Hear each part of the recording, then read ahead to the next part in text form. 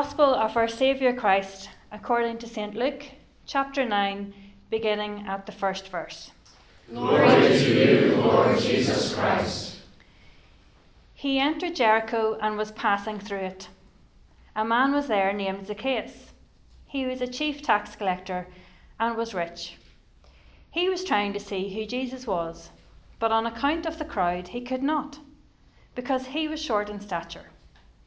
So he ran ahead and climbed a sycamore tree to see him, because he was going to pass that way.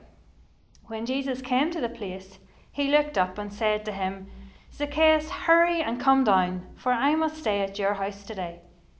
So he hurried down and was happy to welcome him. All who saw it began to grumble and said, "He has gone to be the guest of one who is a sinner."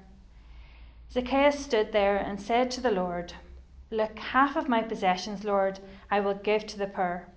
And if I have defrauded anyone of anything, I will pay back 4 times as much." Then Jesus said to him, "Today salvation has come to this house, because he too is a son of Abraham. For the Son of Man came to seek out and to save the lost." This is the gospel of the Lord. Praise to you, Lord Jesus Christ.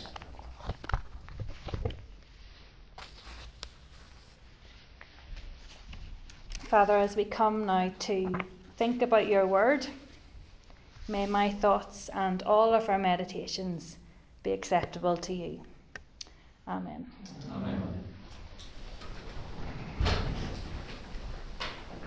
It's lovely to be with you this evening and to have the opportunity to share with you from here. I wonder tonight, when was the last time you met someone who changed your life? Now, was that person aware that they had changed your world forever? Was it someone famous? Would anyone else have recognised them? Maybe it was meeting the love of your life, that person who has changed everything in your world. Maybe even what you wear, Maybe it was meeting your child for the first time, that little person who literally makes your heart flip with joy. Now, I wonder if many of you can remember back to 1995.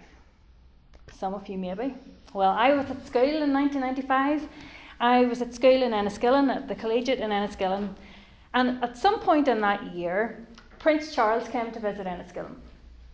And there was definitely a feeling amongst us in school that we should be allowed to go and watch. But the strict instruction was that we were not allowed to leave school and go and see Prince Charles, even if he was the future King of England. We were not allowed to leave school. So most people, and including myself, I would say, we dutifully obeyed that instruction. But the couple of girls who made it onto the front page of the Impartial Reporter, which is our local paper, waving Union Jacks and beaming from ear to ear, well, they didn't really obey that rule. They'd got to the front row. They'd probably pushed forward.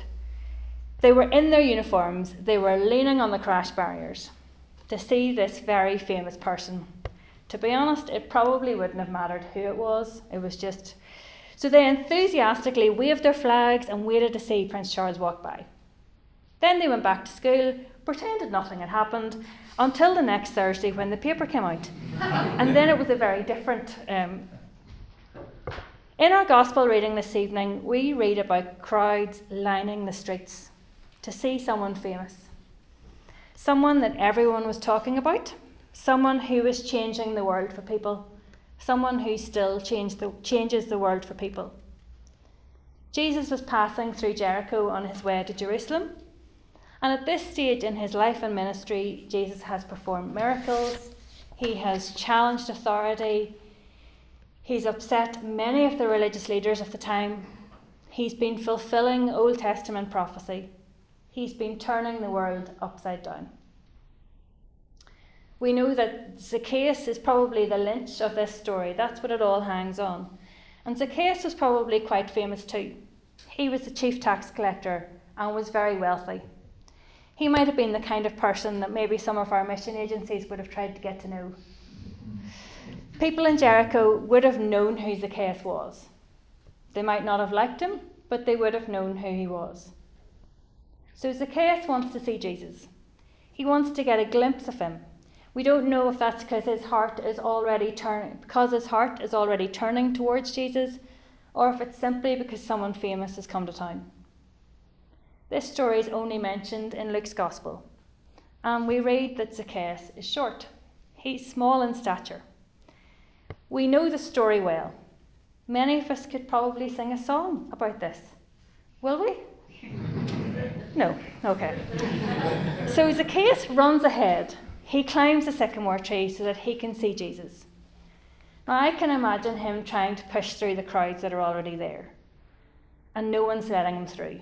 They're all muttering things like, who does he think he is? Does he think he can just show up and because he's wealthy he can get to the front?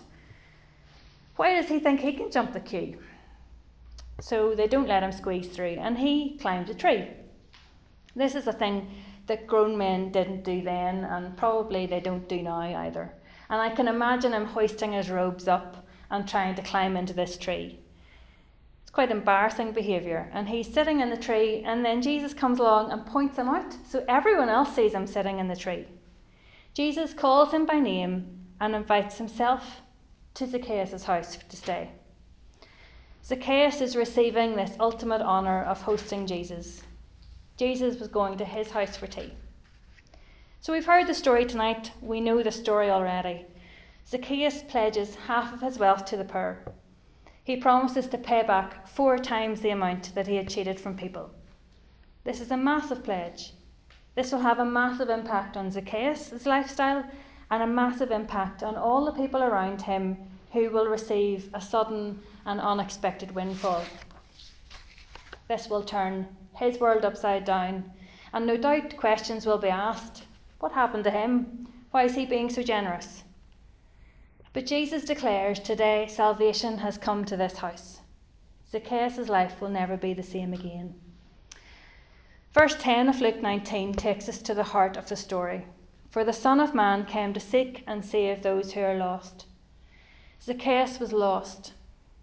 Jesus physically found him in the crowd up a sycamore tree, and he spiritually found him with the good news story, and Zacchaeus' life was transformed.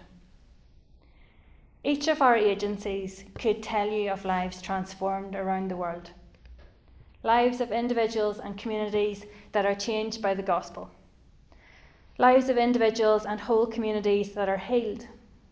Lives of individuals and whole communities that are lifted out of poverty. But what about in our context, in Ireland, in the parishes, the communities, the schools and hospitals and beyond that we all find ourselves in? Are we seeing the mission of Jesus turn lives upside down? We all have a part to play in this. As future leaders in the Church of Ireland, you will have influence. You will have a key part to play in mission. You will have a key part in inspiring others, in introducing people to Jesus, in encouraging followers of Christ, in opening the Bible for other people, in sharing the good news of a resurrected Jesus Christ. We also read this evening from Habakkuk, the message that Habakkuk has received from God. He's crying out to God, "How long, O Lord, must I call for help?" The Message version puts it, "How many times do I have to yell, 'Help, murder, police,' before you come to the rescue?" We didn't read verse 5 of chapter 1, but it gives us the Lord's answer. "Look at the nations and watch, and be utterly amazed, for I am going to do something in your days that you would not believe, even if you were told." Look around the nations and be amazed. We are all part of this prophecy. Things are happening and will happen in our times that are amazing. Jesus is still transforming lives through his resurrection story. So think back to that person at the start who you thought of that changed your world. That person who has influenced you, that person who has inspired you. Your world is different because of them. Our worlds are different because of Jesus. So as you turn the pages of the Bible, as you study it in depth, as you look at the bigger picture, As you put this word of God into context for yourselves and for others, remember that we are living in times that God is doing amazing things in, things that we would not believe even if we were told. Amen.